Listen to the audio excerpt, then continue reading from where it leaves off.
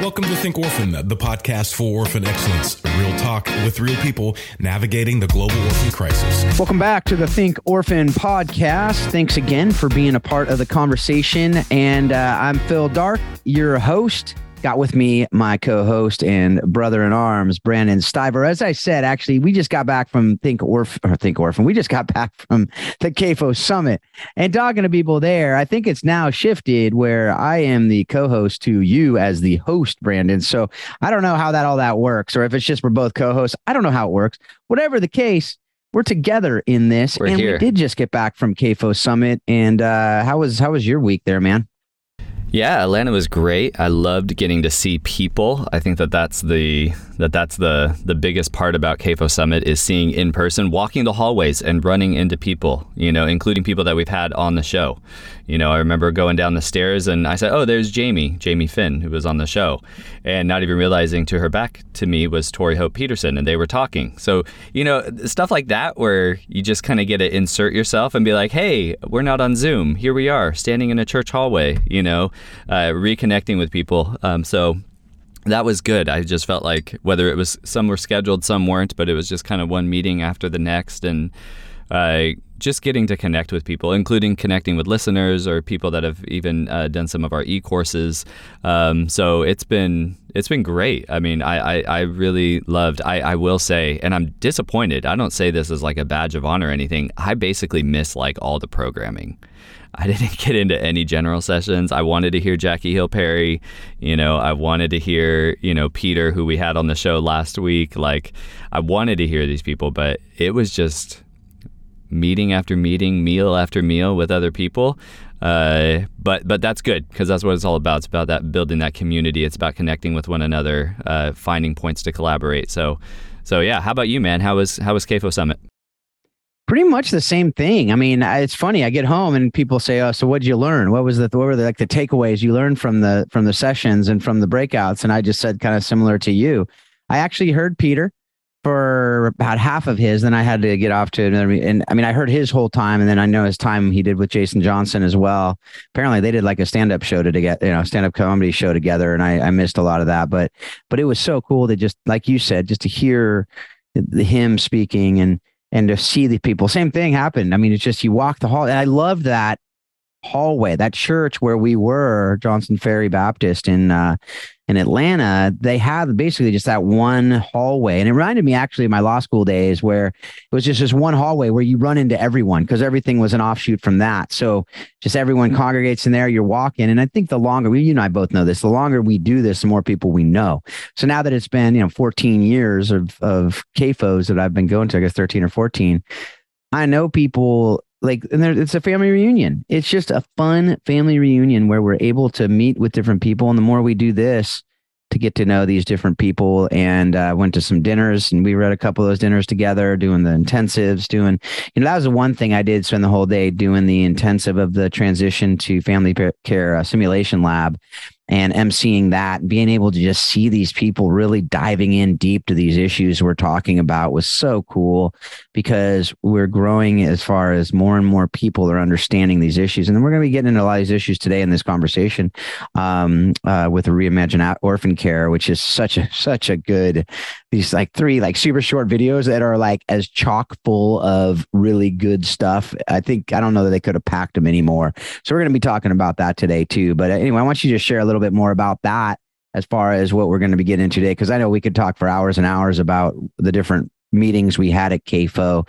Right. I'm super excited because you and I both know when you get in person, you could be on Zoom for hours and hours and hours. You can do that same amount in 15 to 20 minutes in person, as far as really being able to go deep, build trust, and start about how we can work together on different things.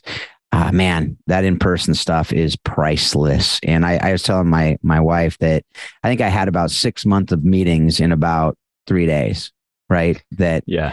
Boom, just being able to do that. So anyway, who do we have today? Yeah, today, some friends that we were just with a few days ago. So getting to connect with them, it doesn't feel like, oh, it's been so long, kind of thing, because literally we were just in person in the last few days. So we are going to be talking about this cool new campaign, and website and videos called Reimagine Orphan Care that was co-produced, collaboration between two organizations that we know and love, and specifically that is Global Child Advocates, who you guys know and love from this show. We've had Ashley on before. She's here again. That's Ashley Heiligman, the executive or the global director for Global Child Advocates. She's just a remarkable person, somebody that I was able to collaborate with at a workshop on CAFO, just sharing some of their lessons learned as far as engaging their board and their donors when it came to transitioning. So we got Ashley here. Also have Julie Walton joining us, also from Global Child Advocates. Julie's great. And they collaborated with our friends at the Archibald Project to produce these videos and this website. That's just it's a great tool to kind of start, conversations that otherwise wouldn't be happening as far as what are the best ways to have ethical orphan care. So in addition to Ashley and Julie, we got Nick Runyon from the Archibald Project on here as well. And we're excited. It's been a little while since we had Mick, Dan, and Caitlin on here to do a Royal Rumble. So it'll be good to get a few friends in here at once.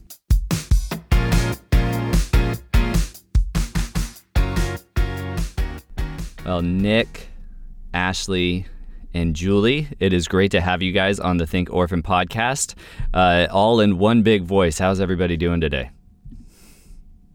Great. So good. All right, you guys are doing it. Here we go. You guys need to work on the togetherness on that one, but that's we were okay. Going to try to see if we can get this all synced up, but I didn't hear Nick's voice. I know it wasn't fair. It wasn't fair.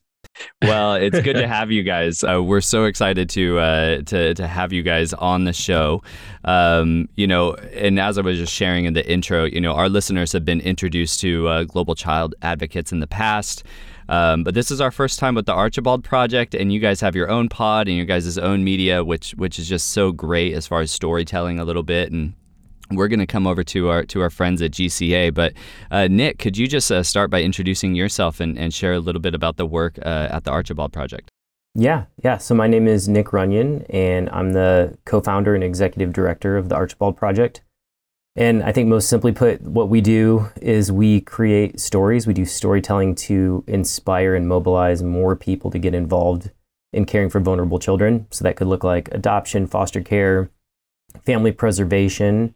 And a lot of that is centered around showing people not only the roles that they can play in this space, but also that it's possible for their life. Like, I think sometimes jumping into this world can be really, really scary. And I think that the media we create, the stories that we tell about real people doing work like this, give people the courage and help them get over the fear to be able to get involved. And so it's been such a joy to be able to participate in this from this angle. And I mean, practically what that looks like is creating films. We have a podcast, like you said, Brandon. We have, we do photography, writing, all different sorts of media, any way that we can think of to create some sort of story to help encourage people out there. And we've been doing this my wife and I co-founded it. We've been doing it for about 10 years now. That's awesome, Nick, and we always love checking out your media that you and Whitney produce. You guys are adoptive parents as well, which is really significant, and you find yourself in good company here. But if you guys have not checked out the Archibald Project, just kind of some of their general offerings and media, definitely go check it out. They slay it on social media. They just got a lot of great stuff out there. So definitely go check out what Nick and Whitney have been producing for the last decade. And I would love to also hear from our friends at Global Child Advocates. Ashley, last time we had you on, it was about almost a year and a half ago, and we were talking about the coup in Myanmar. So just catch us up a little bit. How is the work at Global Child Advocates going? How's your guys' team in Southeast Asia? What other kind of things are you guys looking at right now? And we would love to hear an update. Yeah, thank you.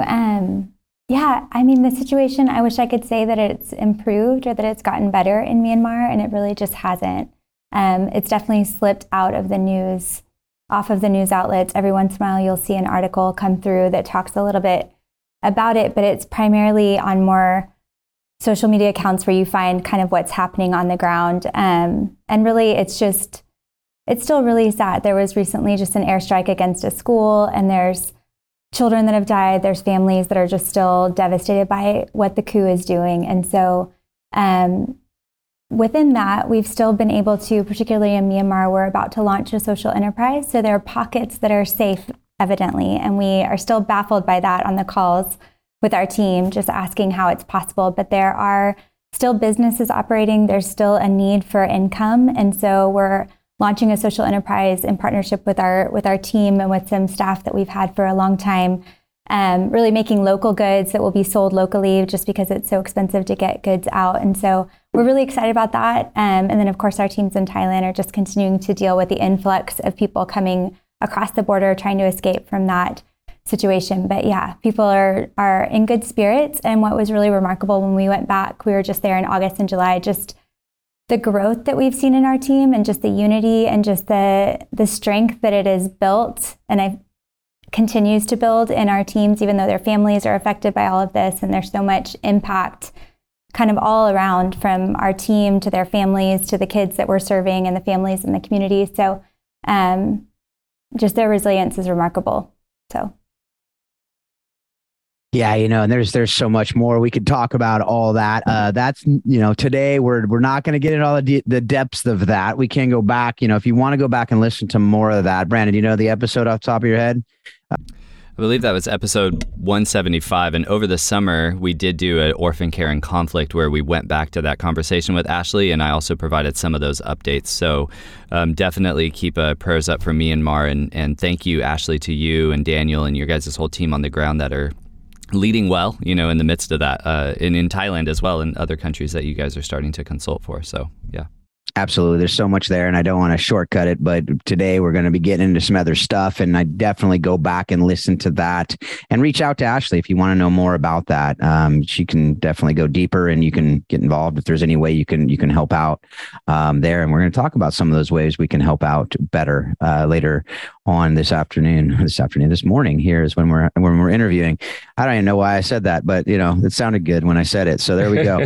All right. So now we're going to transition a little bit, segue into really just the power of storytelling. And this is something that, as Brandon said to you, Nick, I mean, not many people do it better than the Archibald Project. And I have no doubt you guys are continuing to hone your skills in that. And I remember when you were first coming out with some stories, I was like, man, this is really, really good stuff. And it's just getting better and better. And so it really Well, thank you. I feel like it was so bad at first. So yeah, well, and in all fairness, my bar is really low, but it seemed to me like it was awesome. And I think it was. I think it really was. And the thing is with storytelling, I was just talking to somebody about this, and it might have actually it was just Brandon. He's talking about, I think with video people, and I know you are, sometimes you feel like it's got to just be just right and just perfect. But I think that rawness that came out in a lot of the original stuff, and probably still, that's what makes it so great. It's not so polished and it's not perfect. Yeah. It's just this is life. This is what we are all about, and we like to, that's why we do it so raw here at Think Orphan, right? But not. No, you're so right. You're so right, because that's even, we had the opportunity to speak a little bit at the CAFO conference this past week, and that was one of the main things we tried to share with people, is that story is king, right? Like, you can have the most beautiful footage and different things in the world, but you've got to have a compelling story. And sometimes the rawness, like you're saying, and the realness of that can actually add to the moment and make it even better for people. So absolutely. So as Brandon was saying, as you talked about, a little bit, the central component of what you do at the Archibald Project is storytelling through video, photography, social media. These different mediums we have nowadays. From your experience and really the impact that you've seen that the Archibald Project has driven and has had over the years, why do you think that is? Why is storytelling so important? Why is it so critical to this work that we're doing in the OVC and vulnerable children, families, and these communities that we're working in? Yeah, that's such a great question. And I think, I don't know all the stats behind it, but I have read about even just how our brains are hardwired for story, that when you see a story versus reading stats, you actually can feel like you're experiencing that thing yourself. And it was funny, I was thinking about this. I I remember back in 2017, I think it was, I live in Austin, Texas, and they built a Formula One track out here, right? So that's part of the circuit for Formula One. And I went to the race, and I didn't know anything about Formula One. And I watched it, and I left, and I was like, this was the most boring thing I've ever seen. Like, the guy who started in first finished first, and I don't think anybody passed each other hardly the entire time. And I was like, this is pointless. Then fast forward a few years later, some friends were telling me about this Formula One docuseries on Netflix, and they're like, oh, it's so good, you should check it out. I was like, F1's boring, but whatever, I'll check it out. And what happened is they started telling stories around all these different drivers and the different teams and the cars and just all the intricacies that go into it. And suddenly I now care about Formula One in a way that I never did before. And I'm not at every race or anything, but like the story behind that compelled me to care about something that I didn't care about before. And so I think the reason that storytelling is so important in the space that we're all dealing with, I would point to that example to say that I think we would all agree, we need more people who not only understand this, but are inspired and have passion to get involved. Like, we need more people doing this work in an educated way. And so I just can't think of another way to get more boots on the ground than through telling a story. That is so true. And it's funny you say that about F. I knew exactly what you were talking about when you started the F1 story, because same thing. Somebody said, hey, you should watch this document. I'm like, no, why would I watch that? Like, no, thank you. Exactly. Now I'm finding myself at like 10:30 at night watching. I have to watch it super low because it's so loud, and right. It's like, and now I went to family camp this last summer, and there was this 18-year-old girl with a McLaren racing hat on. And I said, what the heck? Why are you actually an F1? She goes, yeah, my sister got me into it. And I said, how'd you get into it? Same thing, that exact thing. She watched the documentary and realized that's what now she's like knows all the racers and is all into it. She was Red Bull Racing was her team apparently, but yeah, it's just crazy. It is the world's most watched sport, which is even crazier to me. Yeah. But I've actually had that on my soccer podcast that I do. That is the most recommended docuseries in a soccer podcast, is that F1 racing podcast, which it says a lot. Like you said, the storytelling that is compelling. It's super compelling. And how can we harness that and say, and you're doing it. I mean, that's what's so cool about it is you're doing that, and it is compelling, and it is engaging, and it is getting people to say, and that's what I talk about all the time with people is the first step is getting someone to know about something. And when they really know and understand something, then if they're Christians and they actually see it, they will care, because what we're talking about is the heart of God. Yeah. And I think people want to care. They just don't know, and they don't fully understand. I mean, we're, especially you guys, all of you in this call, you're boots on the ground, you're doing this work every day, and the general public does not have that knowledge. And I think that if people do know and understand it to a deeper degree, they will care. People will care. Yeah, absolutely. I agree. Yeah. And then I say, once you care, you're going to do something about it. Mm-hmm. And that's where I think it comes into what we're going to talk about later today is, don't just do something with excellence, do something well, do something that is actually going to help and not hurt, and be productive and not destructive, and all those things, which we'll get into later. All right. Now I'm going to, transition here. I'm going to say, Julie, since you haven't had a chance to talk yet, so I'm going to pose this next one to you, unless you guys already talked ahead of time and Ashley was supposed to, and then I'm blowing everything, a whole plan. But Julie, why don't you take this one and say, your organization, you guys, Global Child Advocates, have partnered with TAP, the Archibald Project. I say TAP because that is the thing. We might say TAP at some point. That's what we're referring to. It's not a new organization. On a few different media type initiatives. From your perspective, can you share with us how this type of partnership better helps you accomplish your mission, really, as an organization meeting the needs of OVC in Southeast Asia? Yeah. So the Archibald Project actually they were with me in Sri Lanka with a group of children's homes that I've worked with in January of 2018, and flew from Sri Lanka to go and do their episode in Thailand with my now team with GCA.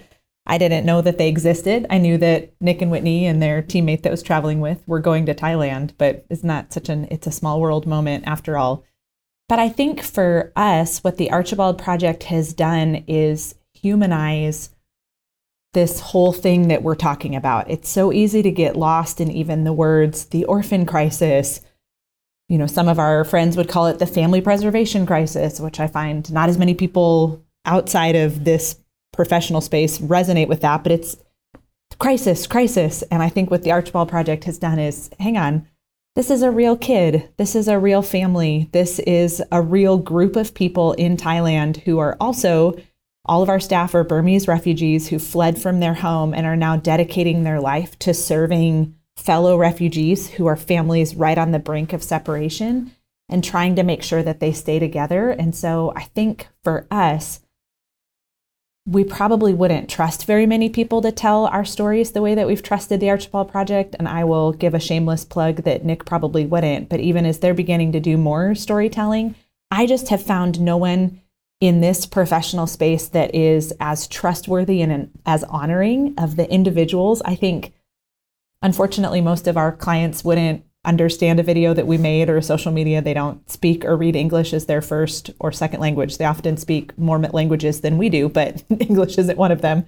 But I think they would feel proud of how they're represented. I think if they knew what we had said about them, they would brighten up a little bit and they would say, yeah, that's my story. And so I think that's what Nick and Whitney and their team have done for us, is they've told our friends' stories with dignity and with integrity and with joy. So you can go and watch their episode that they did about us. It's about 25 minutes long. I feel like I should know that. It's on YouTube, the Archibald Project, and then look for the Advocates Thailand episode. And it's just brilliantly and beautifully done. Yeah. You know, you said something there that's so important, is that don't just go out and get someone to make a video about you. Right. That trust needs to be there. Yeah. And they have to know you and know your story. And it has to be a mutual thing, not just, oh, we got to get a video, so let's just go hire someone off the internet, you know, and that if they don't take that time to know you, I would definitely say, that would be a massive red flag to be there. So that's awesome. That's so good. And we'll have all that in the show notes. You'll see the links to the videos and anything we mentioned today. You'll be able to get the different things on the show notes there. So now we're going to be able to dive deeper into this Reimagine Orphan Care project that's going on. Yeah, and you know, it's great because there are real children, real families, real organizations at the end of all these media initiatives, including Think Orphan. And I think what you get with the Archibald Project and a previous series that you guys had done called The Advocates, where you profile, you know, organizations like Global Child Advocates, like Salam to Family Project, you know, some of these you can see, oh, these are the real people, you know, and you don't always get that. So we will definitely link some of those past initiatives into our show notes and promote those, just because that's what we're here for, right? That's what we're here for. We're here to serve orphan and vulnerable children. And at the same time, you know, hey, Brandon, one more thing on that too, is one of the coolest things too about YouTube and everything is now the translation is getting so much better.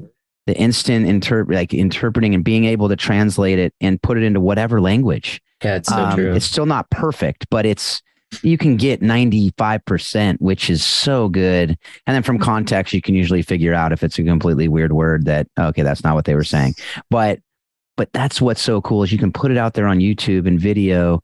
If it's audio, it's clunky when it's audio. People tend to not get as engaged, but when there's video, people will, and they can see the subtitles of that story in their language. And that's crazy. It's just crazy what we can do today. So anyway, I just want to throw that out there. No, that's good to know. I was not aware of that. You'll have to show me how to fix that setting on my YouTube, Phil. That's awesome. I don't think you'll need those. Most of those, most of them are in English, Brandon. So I think just need one in Swahili. You have about 98% in English. You'd understand. So I know Swahili. I know. I was just giving you a hard time. All right. So aside from those really awesome kind of depictions and seeing the Burmese staff, seeing the Thai family, seeing those really great media initiatives, we also have this challenge where it's kind of like we can go up a level as far as like our understanding of OVC work, understanding around care reform.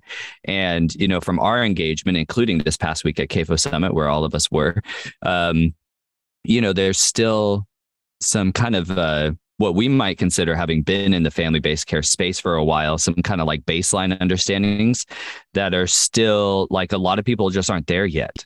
And I think that with this new media initiative, you guys have kind of given an on-ramp for people to just better understand. So I do want to ask a little bit about Reimagine Orphan Care. And, this is something that you guys developed in partnership. So you developed this, series of videos, and there's a website. We will link it again. It's called Reimagine Orphan Care, which, advocates and people that are working in this space, you guys are advocating for better practice, and people can pull from that. So better practice when it comes to caring for orphans and vulnerable children. Can you guys just share with us a little bit about, what brought this project about? What made you guys decide that this was kind of the new media initiative, and that you guys also would kind of specifically, partner in developing?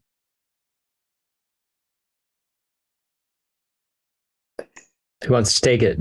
Oh, come on, guys. Somebody jump in there. All right, I'm going to make Julie go. Julie. Yeah, well, I can share. I feel like I came into this world of caring for orphan and vulnerable children sometimes, I think we even talked about this with the podcast we did with you, Brandon. I came into this world through a route that we might not recommend to other people at present, which is a curious place. But I took a group of girls that I was mentoring to visit a special needs orphanage in Sri Lanka, and just came to just love those kids so deeply and wanted to advocate for the best for them. So proceeded to go back every year, and then kind of crashed into this worldwide movement that's really being driven by top-down leadership structures like the UN, UNICEF, that is looking to close down children's homes. The language that they would probably use is that they're looking to call the world to reduce their dependence upon institutional models of care, where we would see a children's home acts as a stopgap measure. So it's being used to solve other things, that it's neither solving those things nor solving what a child actually needs. And I understand that now, but I didn't understand that at the time. And I think I still sometimes get caught in the middle of what is and what ought to be, because it feels like kids are still in the what is. So even where we're pointing to what ought to be, I get caught in that. And I'm a little bit somewhat obsessed with the kids for whom a lot of these models might not work. And so I began sketching in my parents' basement, a picture of an island and boats, and had an idea in my head. And then it really doesn't even feel fair to say that, because what Nick and Ashley have developed from there and what we've worked on for the better part of 2 years is exponentially better than anything I would have ever come up with on my own, by far. But we thought of trying to make what can be really complicated more simple. So that's even why we chose non-threatening animated characters. They're not ethnically specific or identifiable. They're primary colors, red, yellow, and blue, because there can be a variety of people who would fit into any of those characters. And we sought to tell the story of the orphanage. So how did the bulk of orphanages get started in the world? Though research would now tell us that's a more harmful way for a kid to be raised, we don't believe that most people started orphanages in order to harm children. There are people out there who have done that, where an orphanage is a mechanism of trafficking or of exploitation. But the bulk of the ones we're talking about are good-hearted people who sought to respond to a set of needs in front of them. So it's kind of an allegory. So the first one is a story of the orphanage and how maybe our best intended efforts turned a little bit more permanent and we forgot about the family. So then the second one looks to humanize the vulnerable family, where oftentimes we can imagine that it's only terrible parents who would give their child to an orphanage. So what if that's actually a mom who's facing really severe poverty? And then the third one is, I don't know, they're all my favorites, but I really love the third one, then looks at how might we do this better together? What if we reimagined all of the money, all of the resources, all of the time, and we invested in local communities? And I just think all of us are obsessed with this idea, like, I think we could do better. And we can honor where we've been in the past and say, now we know something different. Like, we didn't know to call it this before. We didn't know the unintentional harms, but now we do. So let's shift. And we're not saying that you have to choose between the kids that you love and then this policy movement, but you can have both in a sense. You can keep the kids that you love, just invest now in them in their families. And so it was a bit of a no-brainer to partner with the Archibald Project. Though it might be one of the most brilliant things that we did in all of this was to invite them in very early on. So we sat around a lunch table literally, and we showed them our sketches and we brainstormed, and we literally spent 2 hours working on 3 sets of 3 scripts. And every single word that you hear, we labored, argued over to try and get the exact right, friendly arguing, but we labored to get the exact right phrasing to invite as many people as possible into this journey with us. Well, and I would just add to that real quick. You mentioned, Brandon, it being a collaboration, and I feel like it truly was such a collaboration because Julie and Ashley come in as just these experts with such a deep, deep knowledge of the subject that was essential to the project and for it being what it is. And I felt like what we could bring to the table was we have knowledge. I'd say like with Whitney and I, our knowledge is wide, but it's nowhere near as deep as Julie and Ashley at GCA.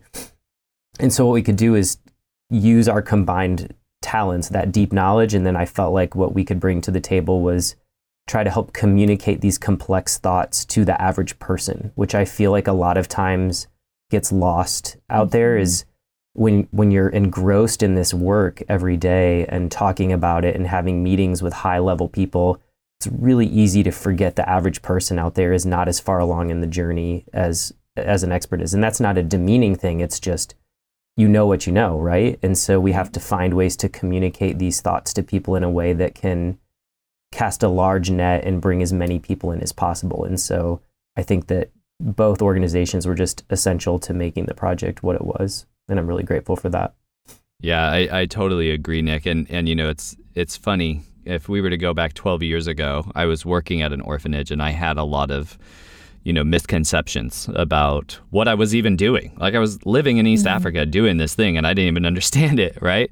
And it's easy to now be, over a decade later and just swimming in family-based care and then just thinking like, oh, okay, yeah, everybody gets this, right? Like now we're doing the movement. And it's funny, you actually go to CAFO Summit like we all were last week and you interact with people and you can start to understand, oh no, some of these people, I mean, right. and this isn't like those people, like I'm not doing that, but like totally. Some people are just earlier on in this journey and still trying to figure out, how to best care for orphans and vulnerable children. And maybe they're using a primarily residential model and they just haven't been exposed or they haven't been, challenged to kind of think critically around the types of, care that we're providing.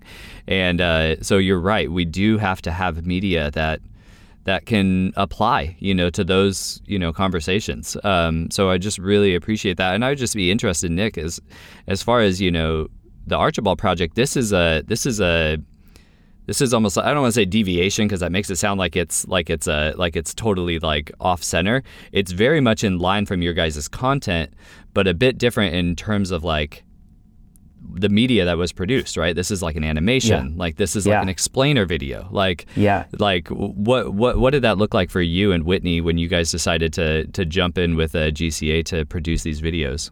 Yeah, you're exactly right. This is a lot different than what we normally do. We'd never tried to do anything like this. And I think that came from, at least the way I remember it, and Julie and Ashley, you guys can correct me if I'm wrong. I think when they came to me initially, or to me and Whitney, or maybe even the Jennings were included at first, if I remember. Yeah. They were drawing on exactly what you're saying, Brandon, like our origin, like the content that we do in that experience. And so they're like, hey, let's go show somebody what this looks like and document something, which I still see lots of value in that. But then the more they started to explain just the depth of knowledge that people needed to understand and how nuanced it was to a degree, I felt like one story of one mom or one reunification couldn't capture everything that we needed people to know. And so I am inspired by the Bible Project videos and how well they explain really complex biblical topics. And so I was like, what if we tried to do something in that thread that is purely educational, but we bring in the motion graphics to keep it entertaining, and we make it short, we make it consumable, something that people can pass and share along, and isn't going to require too much of people to really dig in. It's not too heavy emotionally to where maybe people just don't have space for it with all the other heavy things in their life.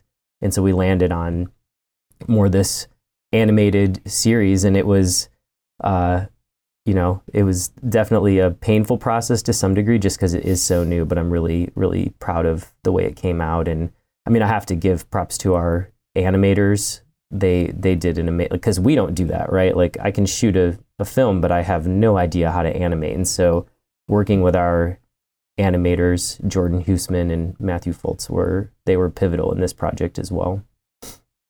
So great with that too is that the ability for anyone, like you said, it's so simple, yet it does. I mean, it captured the nuances. Like I love that you said that, because I speak to like Rotary clubs and other clubs that, just trying to get them to understand the issues, right? Because they're helping all around the world, right? Rotary clubs are doing things all over, but they have no clue about these things, right? I can now, I watch this, I'm going, I can just show this video. And that will take, that usually is 20 minutes of trying to help them understand nuances. I'm like, this is beautiful. Like then I can kind of come behind it a little bit and show, be able to go speak to their specific things that they're doing with polio and Wells and these other things. But to be able to say, just know where you are in this process and make sure that you have all these things in mind. We're working with church planters to be able to show them. We're working with disciple making ministries, and because they just do stuff and they'll typically on the back end do what the church has always done in that area, which often is building orphanages, or doing what's funded by the American church and the Western church, which is typically orphanages. Yeah. Right. So to be able to have this entry in, to be able to say, here's the issues. And yes, we're not going to capture it in 10 minutes of animated video, but it captures a lot. I mean, like I said, kudos to you guys. I was blown away watching that, and just like, this is awesome. Just such a great resource. It's great. There's so much that's packed in there, and it's put out in a way that's well organized, looking at these 3 different segments. All 3 videos are great. The third one was definitely my favorite. I think maybe that was Julie's favorite as well. But, I would love to ask Ashley, as far as, you've worked in this space for a long time. And you were there even when GCA, went through your guys' own transition. And this is something that we've discussed with you before on the podcast. But as you've interacted with people, what are some of those overarching misconceptions, that you tend to encounter after working in this space for quite some time now? What are some of those overarching misconceptions, when you start just sharing with people about what you do in orphan care and what maybe their thoughts are coming into that? Yeah. I think one of the biggest ones is just this idea that at least they have a roof over their heads. Kind of this idea that they're in an orphanage and we're making orphanages out to be the bad guy when otherwise they'd be on the streets. There's not this understanding that actually these are kids that do have families. And I think even just including that stat, that was something that, even though that stat is different in every context, it's just important for people to understand that there are families for these kids. I think that is probably the biggest one that I feel passionate about. And then creating empathy for those families. Because I know that's really what changed and impacted me and changed kind of my mindset around what was best for kids. And so I think for us, one of the things that we had to identify early on was who the bad guy is. And I think even in these videos, we've really tried to make it clear that it's not the person that started the orphanage. It's not the people that it visited and helped build or improve the facilities. It's not the parents, it's not the funder, but it's more anybody that intentionally wants to hurt kids is the bad guy. And I think we had to identify that early on so that we made sure to not paint any of those other characters with that brush, because I think that will push people away and even devalue what people have sacrificed and the ways that people have given their lives. They've raised funds. They've poured so much into kids with great intentions. And so I think we really wanted to be clear on that so that people could join us in the journey.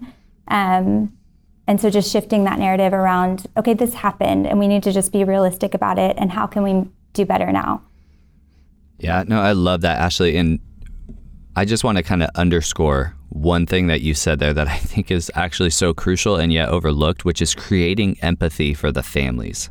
Creating empathy for the families. If we could actually accomplish that, we would be years ahead of where we are right now. Unfortunately, what we see too often in this space are families that are demonized, families that are, and that includes the U.S. system, right?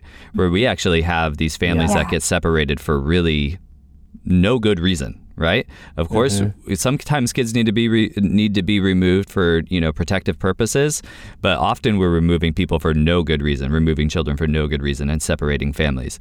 We have to create empathy for families. We have to, or else it's just not going to go anywhere. Because when we say we want to see kids get out of children's homes or get off the streets or whatever, that intrinsically means that we want to see kids get into family. Right. And if we don't have empathy for the fact that people go through tough times, whether that's economic or relational or whatever, if we don't have empathy, then we're not going to go very far. So I just want to underscore that, Ashley. I think that's a perfect point. And I do think that this media, helps to speak into that. I would love to even hear from Julie. You've also been, working, on the ground and engaged in this space, Sri Lanka, now, Thailand and Myanmar. How do you feel that this media is addressing misconceptions that you have come across, even just from conversations that you've had with people as well? Yeah. I'm not sure that I have anything terribly different from what Ashley just said, but I think for me, as I showed the early ones to friends and family, we'd get to that part in the first video where we say most experts estimate that upwards of 80% of kids in a children's home have living parents. And the amount of times that my mom, my aunt, my best friend from high school be like, wait, what?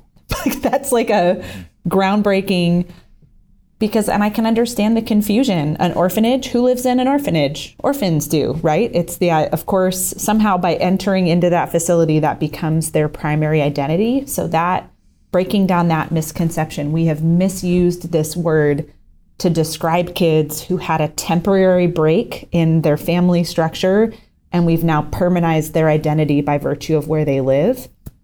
And then I think the second one that Ashley, again, you kind of have already touched on it, but just that, if they have parents, then they must just be terrible.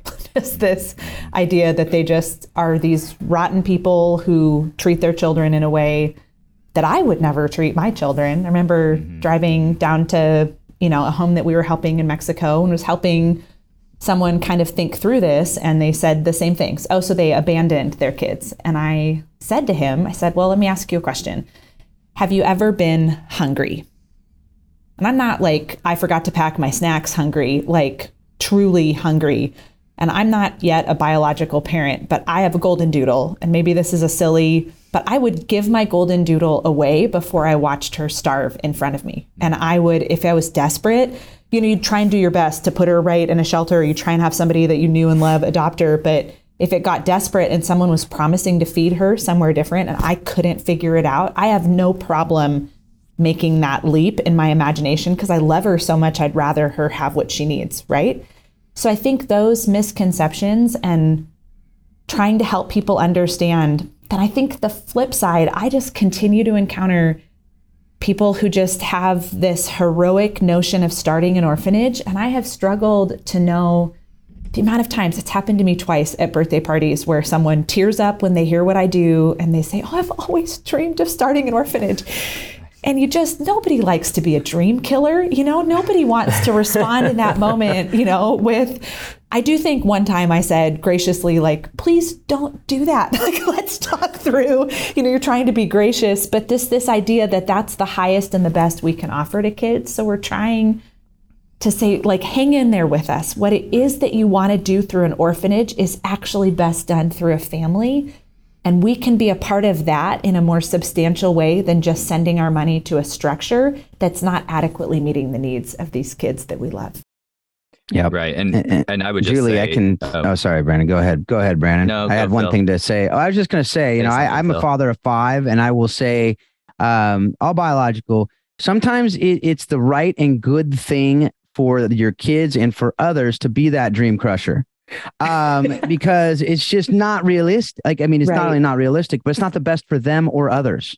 And so sometimes, whether it's misconceptions about this or my 5'8" child that wanted to be a NBA basketball player, just there are times where it's right and good to be able to say, that's not the best. It's not like, it's not going to happen, because we want you to spend your time in things that will be not only productive, not only things that you can realistically do, but things that are going to bring flourishing and shalom to the communities around us. And what does that look like? And so anyway, I just wanted to throw that in there, that is something that, because I mean, I think all of us probably can name story after story of people saying similar things to us, whether it's an orphanage or going on trips or things like that, which we're going to get into in a little bit.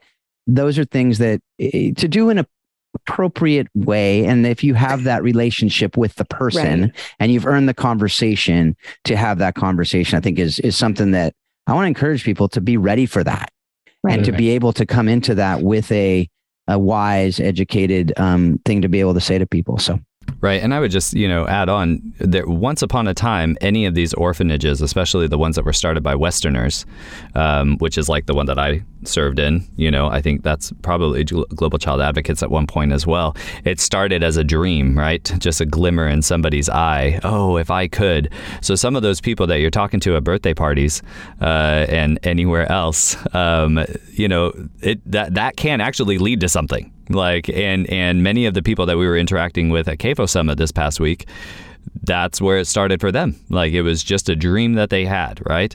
And there are all sorts of different types of people, and roles that kind of uphold the orphan care sector, but ultimately, at the end of all these efforts, there are kids, at the end of it, and either those kids will be helped or harmed because of kind of this collective effort across the sector. So understanding when people are coming in with those dreams, I mean, how would you guys describe, and any of you can kind of speak into this from your different roles, how would you guys describe the ideal way that a Westerner should engage with orphans and vulnerable children in the Global South? What would the ideal be? Because we don't want them to just take their hopes and dreams and go start orphanages that then facilitate family separation when that's not the right service in a given area. But what would be a better way? What would you guys think? I'll say one thing real quick, and then I'm going to default to Julie and Ashley because I think they have more knowledge in this. But as we've met with people, and we even hosted some teams abroad in a platform of showing them how to do storytelling and do photography in an ethical way and things like that, I've just been surprised or maybe inspired by how many gifts people have in their professional life that can be transferred or used in a developing country or in a sense of helping develop family. And so I would just encourage people that are out there listening to not think, oh, because I'm a banker, I have nothing to offer. There might be some finance skills or just things that are really, really useful to propping up families and communities in a better way that you have no idea are even useful. And so just dig into that a little bit and explore and talk to people that are on the ground about the skills that you have and see what ideas come up. Yeah, that's really good, Nick. What do you guys think at GCA? Ashley? I would just say that we have to look at kids within their systems, just essentially not responding to a child or a vulnerable child, however we want to see them, or as orphans, but that we would see them within their systems, because in order to love or care or serve for a child, the best way to do that is to care for their mom or their dad or their grandmother, whoever is in their system, because that's who they would want you to help, right? They don't want you to remove them or take them out of that situation to serve them.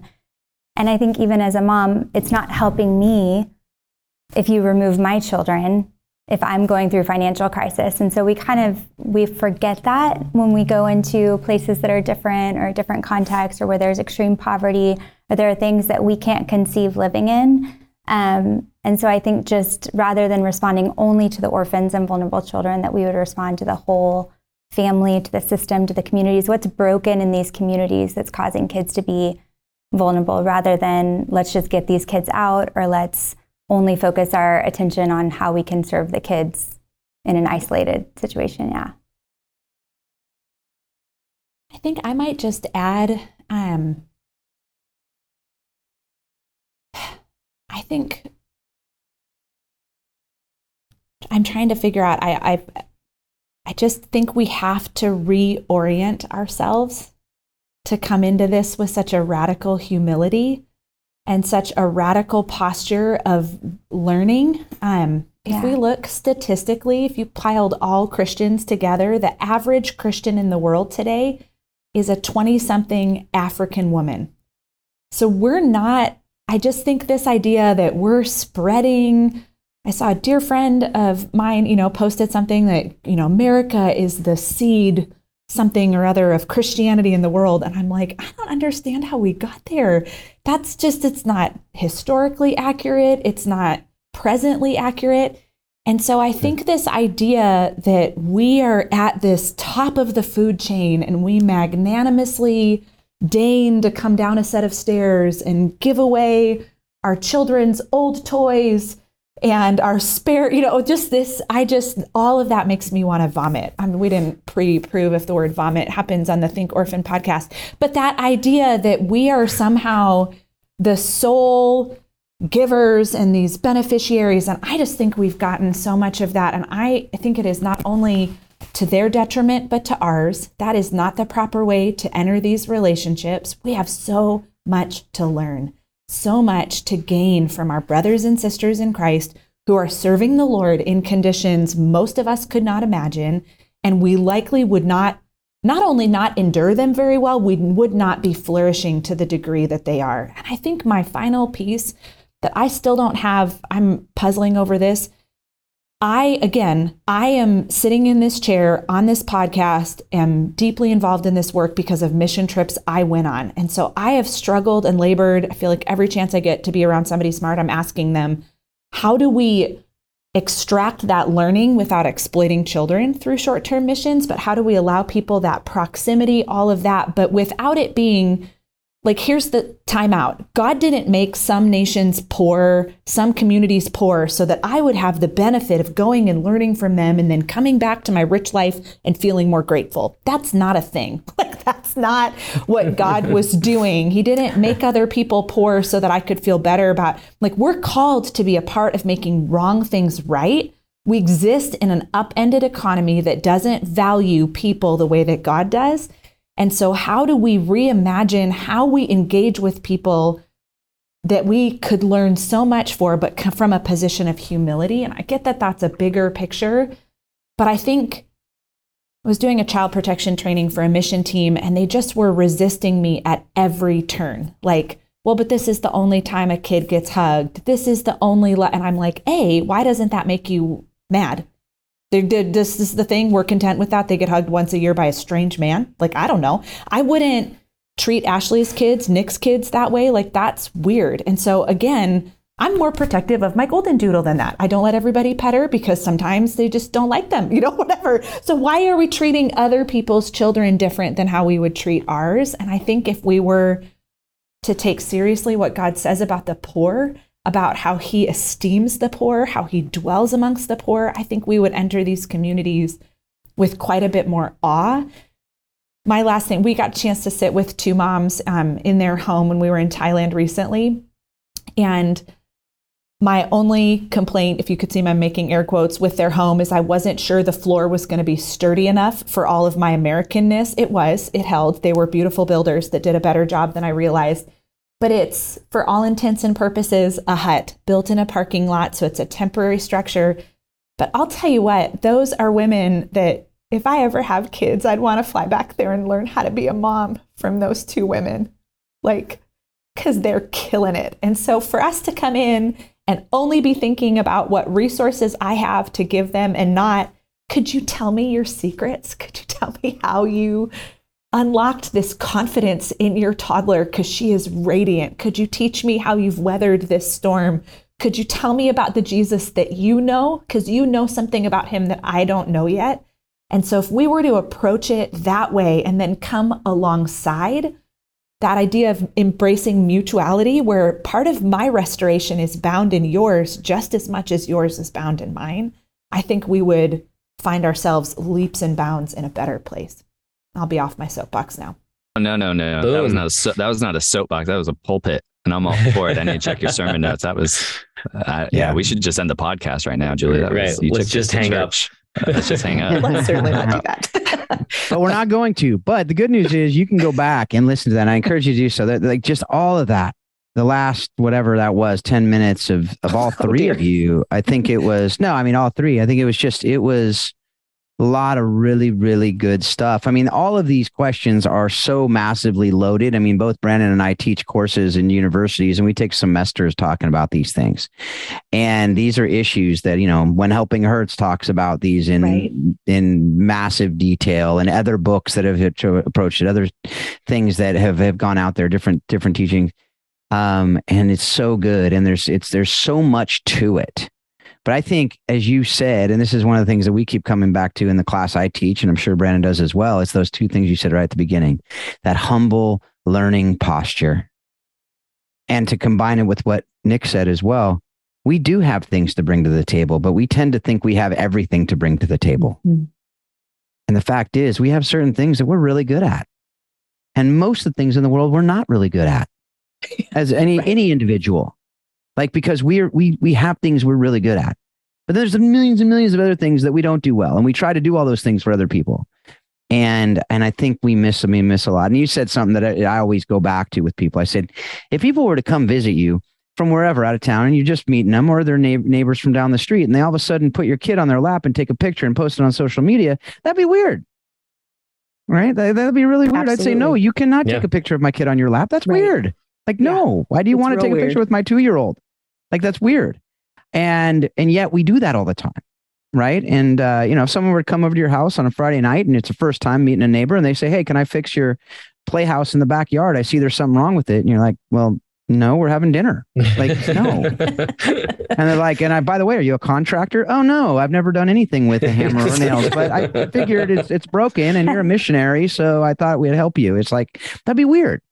Right. Yet weird. We do that all the time. Right. So that's something that, it's a segue into, I think, our next question. I'd like to hear from Nick and Ashley on this as well. You hit on it a lot about the short-term missions, right? Again, an entire semester of material that we want to get in about 3 or 4 minutes from both of you.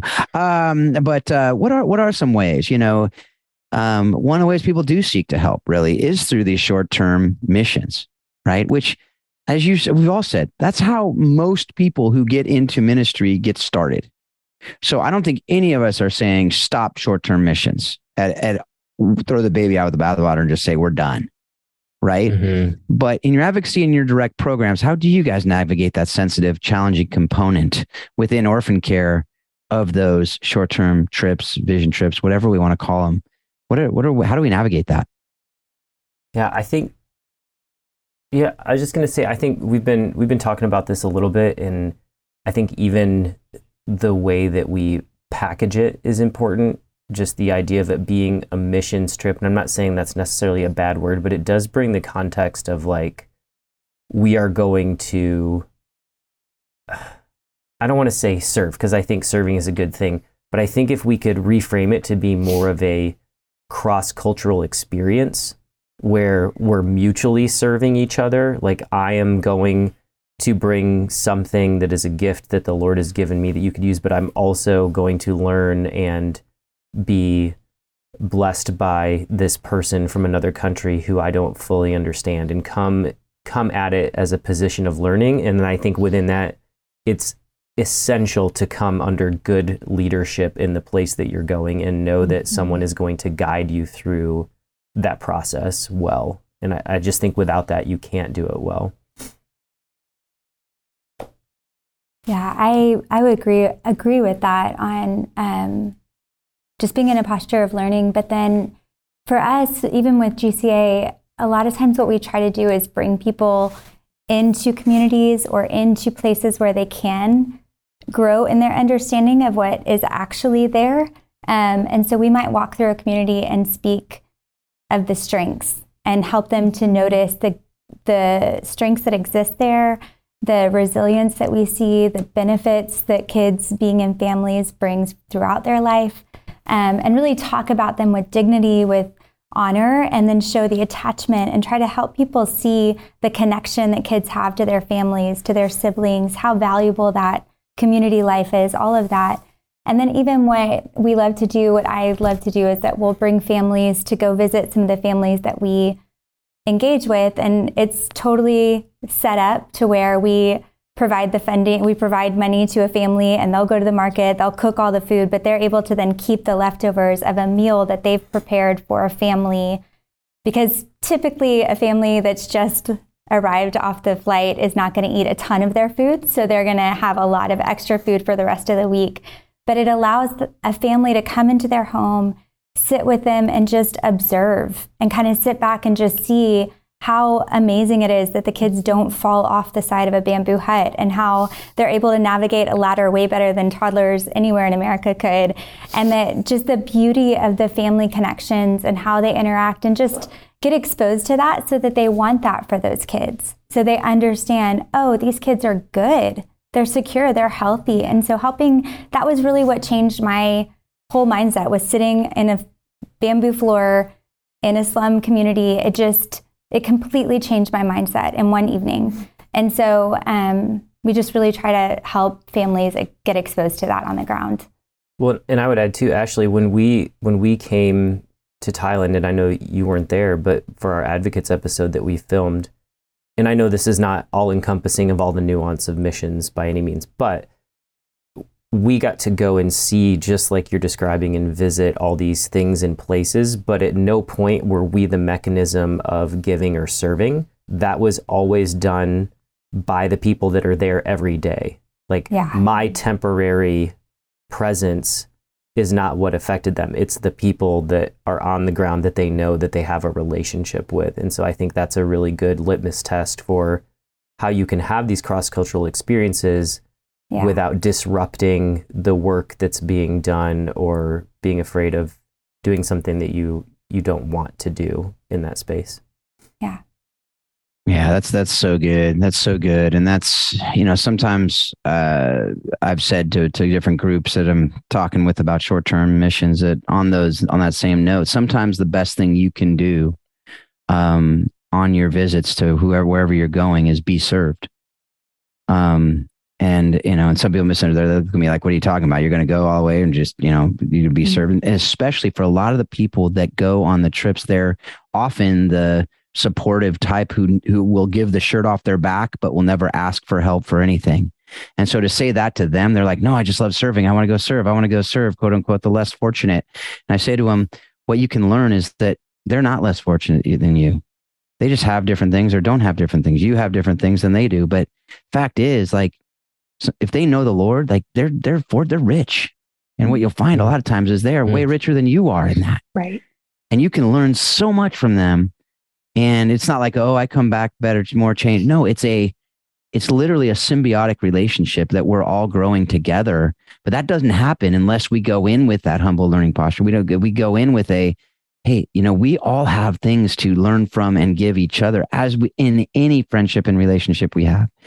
And that takes an intentionality on all sides too, right? And we need to, because also when you're served, the dignity on the other side goes, oh, when, the white man, or when the Westerner, when the American comes in, it's not just a receiving thing. It's I have things to give them too. This is amazing. And all of a sudden it's this thing that just changes everything. And I love it. I mean, I've seen that happen. Yeah. Julie, what do you have? I just would love to add one more thing, and I can really nerd out on economics. I mean, to the extent that but if we look at our resources as being something that we have temporary custody of, so to speak, we've been entrusted to steward, and those of us in the West have been entrusted to steward a more substantial portion of financial resources by no virtue of our own. It's not because we're better at money. It's not, and we could go into all of the economic theories on that. But I do think we have a role to play in going, how can we utilize what God has given us to invest in local leaders to help bring some balance back to where countries, again, you can study this, you can reach out to me if you'd like some things to study on this. But if you look at, there's economic argument to be made that a lot of developing countries are poor because rich nations are rich, that there is an actual dynamic, there's a correlation between our wealth and the poverty that we encounter elsewhere. So as people of God, how do we go, all right, hang on a second. Rather than deigning to give my leftovers, how can I invest what God has given me into a community that had this extracted a long time ago? So then what if I'm not trying to be cheesy about the word reimagine, but literally, why have we just accepted what is? Could we reimagine and go in? And what if we went to local pastors and said, are there any single moms in your community that need a new roof on their hut? Do you need a community center? And we're building into the community under local leadership. And I just wonder if there's ways we can remove it out of an orphanage, which I think all of us would argue just there's not really a win on that one, to go in a short-term missions and be with kids who already have vulnerable attachment. But I wonder if we could reinvest that in a healthy, mutual learning kind of a way, but that recognizes we exist with quite a bit of economic privilege that we've been called to steward well by sowing back in to local communities. I just think there's a better way, and I am just fascinated with what we could do. Again, experts estimate on a low end, it's $2.5 billion that's sent to orphanages worldwide, and that's a low estimate. What could we do with that? Like, what could we do in communities? I think we have more than enough, but could we reimagine how we engage? Could we reimagine how we build, how we come alongside? And even that, I recognize there's some weaknesses in that, because it's probably not beneficial for untrained Americans to be doing construction projects in countries where they could do it better. But I think you get the gist of what I'm saying, is that we could reimagine how we invest in entire communities to see even more impact. Absolutely. And like I said, these are massive, massive issues. We should do this again. We should get on another call and go into all these other issues, because there's so many. And I don't want to shortcut things, but we have to, because that's part of the podcast medium. We are not, these 3-hour podcasts that are out there. So we are gonna wrap it up. And what I'm gonna do here, we always do these last couple questions. We have 3 of you. That would take another half hour to be able to do this. So I'm gonna say to I want to hear from Nick and Julie on what, real quick, maybe a minute or two. And what have you read, watched, or listened to that has most impacted your thinking on how we can love OVC and their families with excellence? I could try to think of a book or something, but nothing's coming to me. And I know this is going to sound cheesy or like put on, but it's actually true. No joke, like Julie and Ashley have been such a huge part of my learning process. And so like that's being in Thailand, that's working with them on this project, that's coming to them with questions that I have about this space that push against the experiences that I've had around the world in, traveling to lots of different countries, and personally have set foot in many orphanages in lots of different countries, and being able to process that with two people who do it with such grace and humility and hear you and understand you, but then still speak truth, I think has just been essential to my journey. And I'm really thankful for it. That is tremendously kind. I would say I had a chance to learn from Chuck Colson, if you're familiar with that name. Before he passed away, I was in a worldview program that he did, and he was the first person that had ever introduced to me the idea that in addition to having the Great Commission as believers, where we're called to make disciples, that we also have a cultural commission to be a part of God's restorative justice, his recreating of the world. And I just didn't know that I had permission. So I feel like Chuck Colson wrote me a blank check, so to speak, not literally, but just like anything that's wrong in the world, you are allowed to endeavor to fix it by the power of the Holy Spirit and the gospel. Like, we're just not like hunkering down until Jesus calls us to heaven. Like, we're a part of making wrong things right. And I just feel like he opened, I tease that someday in heaven, I'm going to get to thank him again for how he wrecked my life, because I didn't know that I was allowed to do that. I thought I just kind of had to hang on, and things kind of are terrible on the earth, but we'll get to heaven someday. And he changed no, we get to be a part of making wrong things right. We can enter into that with an expectation that God will do it. Yeah, and Chuck Colson, man, what an amazing man, amazing story. He's written a bunch of stuff. He's done a bunch of interviews. And we could talk about Chuck Colson for a few episodes, just in his impact in the kingdom building. And I mean, talk about a redemption story. That's definitely one of them. Yeah. So Ashley, why don't we finish up with you? Because they basically both of those answers were pretty much answering the last question that have a lot of resources embedded in as far as the person that's most impacted their thinking on these things, or people. I know it's a little different, but I want to hear from you on what have you read since the last time we talked or watched or listened to, other than the F1 Drive to Survive, of course, which we've talked about already. But other than that, amazing docuseries. Is there anything that you've read since we've last talked? And then Nick and Julie, if you have that one person that's different than that, we can recircle back to that. But Ashley, what have you watched or listened to or read, if anything, since the last time we chatted about this? Yeah, I think last time I pivoted to a Disney movie, or maybe it was Pixar. And then I think I also plugged the Archibald Project because I feel like they have been so influential. Yeah, so you should go back and listen to the other one, Nick. Such a love fest with these guys. It's awesome. I know, right? Seriously. But I really did. I feel like, honestly, the storytelling is so, I think I've just been exposed to stories that I wouldn't have ever heard. I think even on the domestic side. And then so Julie can tell you about a million books that she's recommended to me that I have not read. When I have time to read, honestly, I feel like this is really cheesy, but I read the Bible. That's like the only time that I make for books, is like, I know I need to read the Bible, so that's all that I read. But I honestly feel like it's been really interesting to be in this space and to read the Bible. I was reading Esther the other day and realized that she was an orphan, that her mom and dad both died, and that she was in kinship care with Mordecai, and how God used her. And it's like, I see it in everything, and how that was always a part of the plan. And that was always what God intended for families to do, to bring in kids that in their family that were orphaned, or kids that didn't have a family of their own. And so I just think it's so beautiful that that's always been a part of the story. And really what we're trying to restore is God's design. It's not like we've come up with some sort of new thing or new trendy model, but this has been his intention all along. And so there's my cheesy answer for you. No, that was not cheesy. I love it. And I'm gonna bring it home with this and say to you from Esther that I love that God has brought you guys together for such a time as this, right? Like that is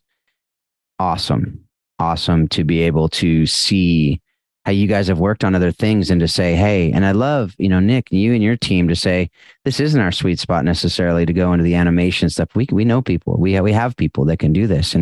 And with storytelling, yes, but it's a different type. And just rather than saying, no, that's not our thing, to say, all right, God, I think that because of the trust that we were talking about earlier, this is right. And this is ripe. The conversation is so ripe for this. I think that this comes out 10 years ago is ahead of its time, and people are like, this is just another noise that's in the part of an argument. But I think now we're at a point where the ship is going, and this is such a simple tool and that's what I always talk about, people. It's so nuanced. Mm-hmm. And it's a simple tool that gets into the nuance at a level that then provokes conversation, which is what I'm always about. That's why this podcast exists. It's why the book that we did exists. It is a conversation we can frame that people can be on the same page to talk about something, to know that we're using the same language. Yeah. And if we disagree, let's work that out. But most of the time we talk and we argue about things, and we're not even talking about the same thing, and we're not necessarily disagreeing, but it seems like we are. This will give us that tool. And I just want to thank you guys for being on today, and thank you for that tool that you've created for all of us to be able to use.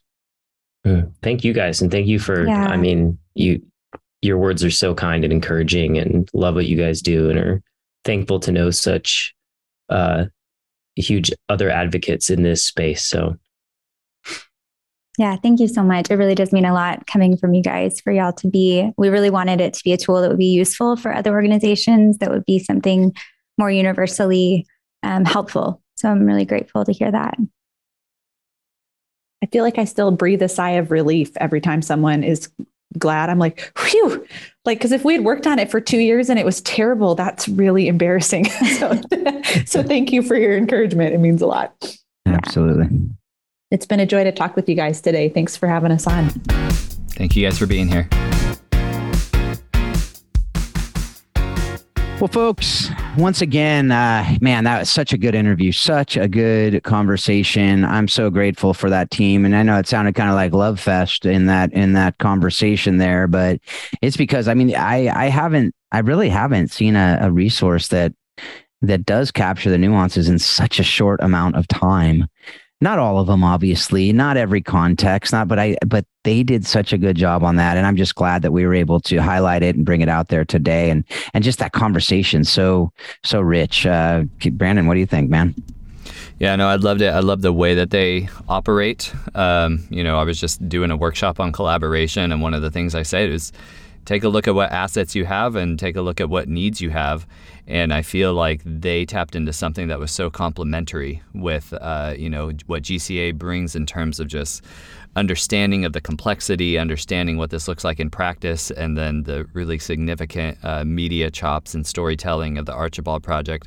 These are the types of collaborations that yield really strong results. So I was just encouraged to just hear about that. And, and we talked a ton. This is a longer episode, so we won't belabor anything, but please go check out Reimagine Orphan Care. And for a lot of our listeners, you guys are practitioner organizations yourselves, or you guys are passionate about family care, or you guys are foster parents and understand the need for kids to be in family.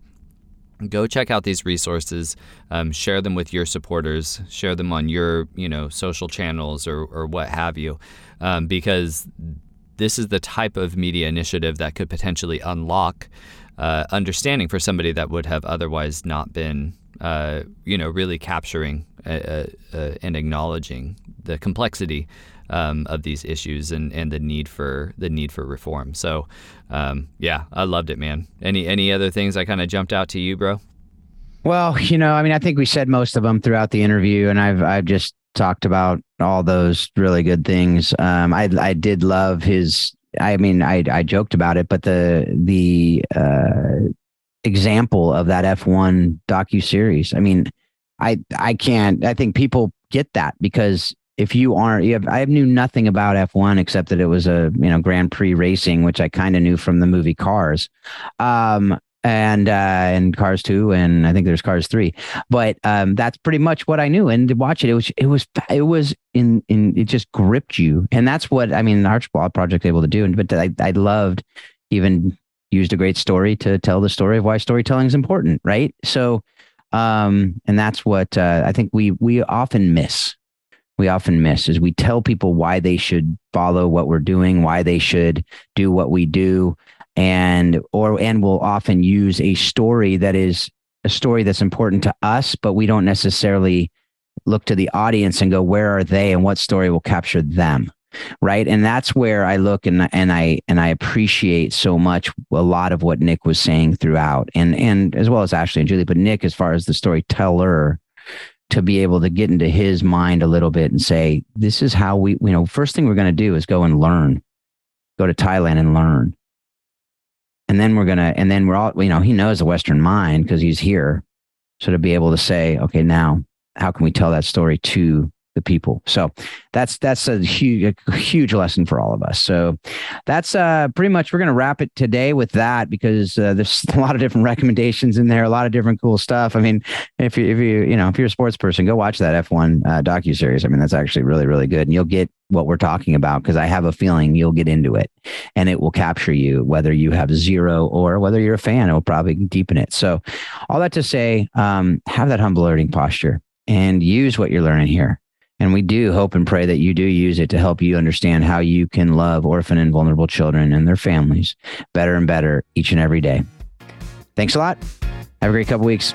We hope you've enjoyed today's Think Orphan podcast. For all the information in this week's podcast, please visit us at thinkorphan.com. You too can be part of the conversation. Send your questions to info@thinkorphan.com or join us on the Think Orphan Facebook page. Thanks for listening, and we hope you'll join us again on the next edition of Think Orphan.